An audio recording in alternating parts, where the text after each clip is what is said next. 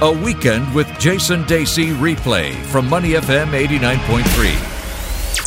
Thank you for staying with us here on Money FM 89.3. I'd like to welcome Neil Humphreys, who is here to talk about many things, starting with the beautiful game, Neil, because yes, we have a beautiful game in prospect on Sunday night. It's Liverpool against Manchester City, top two in the Premier League, facing off for bragging rights. Beautiful game. Beautiful pink shirt you're wearing this morning. You look a bit like Manchester United last week, pretty in pink, although they were pretty awful. Yes, we are talking about the beautiful game. Biggest game of the season, by far. Really? Without a shadow of a doubt. And I believe, potentially, it could be the biggest game for the rest of the season as well. I don't say that lightly. I feel that Liverpool have gone 3 games now without a victory.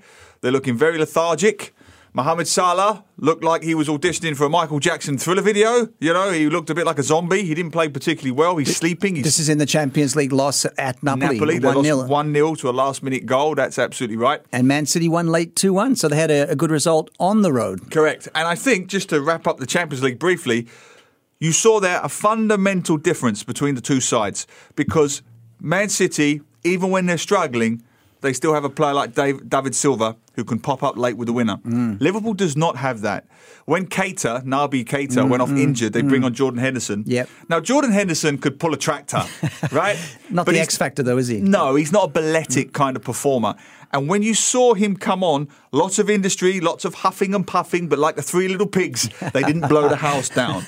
And that's the difference. They just don't have that creative quality in central midfield at the moment that Manchester City have. Biggest game because if Liverpool lose this, then I do not see any way back for Liverpool because they just don't quite have the depth of squad that City have. City have got 3 or 4 key players out. You barely notice.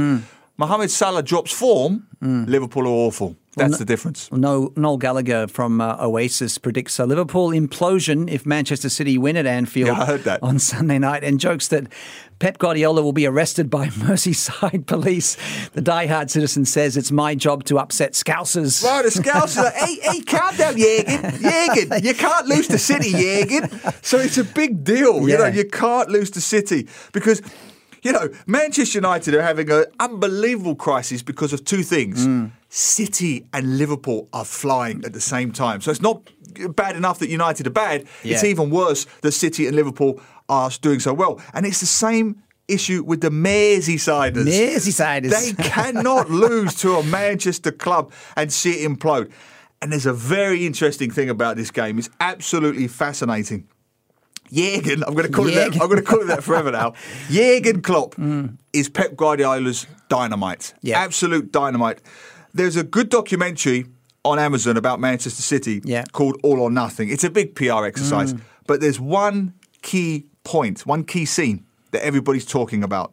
On the eve of that decisive Champions League game, Liverpool-Man City in April, which they got beat 3-0. Yes. They were 3-0 down at half-time, Correct. City, Yeah. right? In the pre-match build-up, Guardiola sits in front of his coaches and says about Liverpool, they scare me. They are dangerous. And they think, the coaches think he's joking. He says, no, they are dangerous and I mean it. Wow. Now, fast forward, he changed his game for that. He changed his format. Now, Guardiola is always 4-3-3, pressing, fast counter-attacking. For that game, he changed to a 4-4-2, Jason. He put an extra man in central midfield because he was fearful of Jürgen's gegenpressing, right? Yeah. Completely backfired. Man City did not know how to play. They didn't have a structure or a formation. Everything they had been trained to believe up in the air, 3-0 down at half-time. And the reason for that is because kryptonite, as I mentioned, across 10 games, Jurgen Klopp against Guardiola has by far the best record of any manager in world football. They've played 14 times, Jurgen Klopp, Pep Guardiola, right? Yeah. Some of it was at Borussia Dortmund and Bayern, and the rest of it is at City and Liverpool. 14 games, Jurgen Klopp has won 8, drawn 1, and lost only 5. He has a 57% win record against Guardiola. To give you an idea, the next best is Mourinho. It's only 24%. Wow. To tell you how much this guy has Guardiola's number, right? When he left the Bundesliga, Klopp's Dortmund had won 4 against Pep's Bayern, and Pep had won 4 against Guardiola. Now, that seems like a big deal. But in the 2 seasons that Guardiola was at Borussia Dortmund across 2 entire seasons, Jason. Borussia Dortmund or Bayern Munich? Bayern Munich, yeah. right? Guardiola had only lost 9 games in total across 2 years. And 4 of them were against Klopp. Wow. Klopp has his number. And the reason for that, he outpresses the press. Yeah. He goes even faster. I'm trying not to get too stats heavy here, but in the 6 times that Klopp's Liverpool have played Guardiola's City, their average pass record is about 4 per play. 4 passes per passage of play, right? Comes 2.68 passes per passage of play. In other words, it's faster. And Guardiola's men, even they can't keep up with it. So they go out of their comfort zone. They go out of their comfort zone. It's like they outpress the press. Now, it sometimes backfires. There's been 1 or 2 occasions when City have given Liverpool a shellacking. Yes. But most of the time, Klopp's men get one on top of City's men, and they don't know how to deal with it. But for that to work, for Klopp's press to work, they cannot play the way they played against Napoli. That means Firmino, Mane, what's the other one? Of course, Salah. Have to be 100% non-stop running, non-stop interchanging. They haven't done it. You know, I like the matchup. It's a fascinating matchup as we preview Sunday night's game between Liverpool and Manchester City with Neil Humphreys.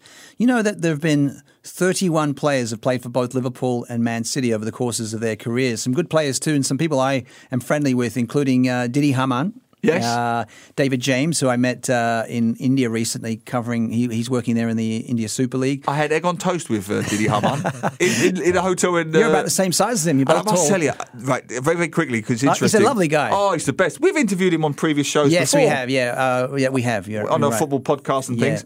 No, Didi Hamann, I was supposed to interview somebody else when Liverpool were in Singapore, and that interview fell through. And no disrespect to Didi, he's a lovely man and he wouldn't care. But they said, could you please interview Didi? No one wants to interview him. Because they all wanted Michael Owen and Robbie Fowler and Jamie Carragher. At that time, Jamie Redknapp. He's sitting there waiting for an interview and there's nobody there. So this poor man sitting there eating his egg on toast.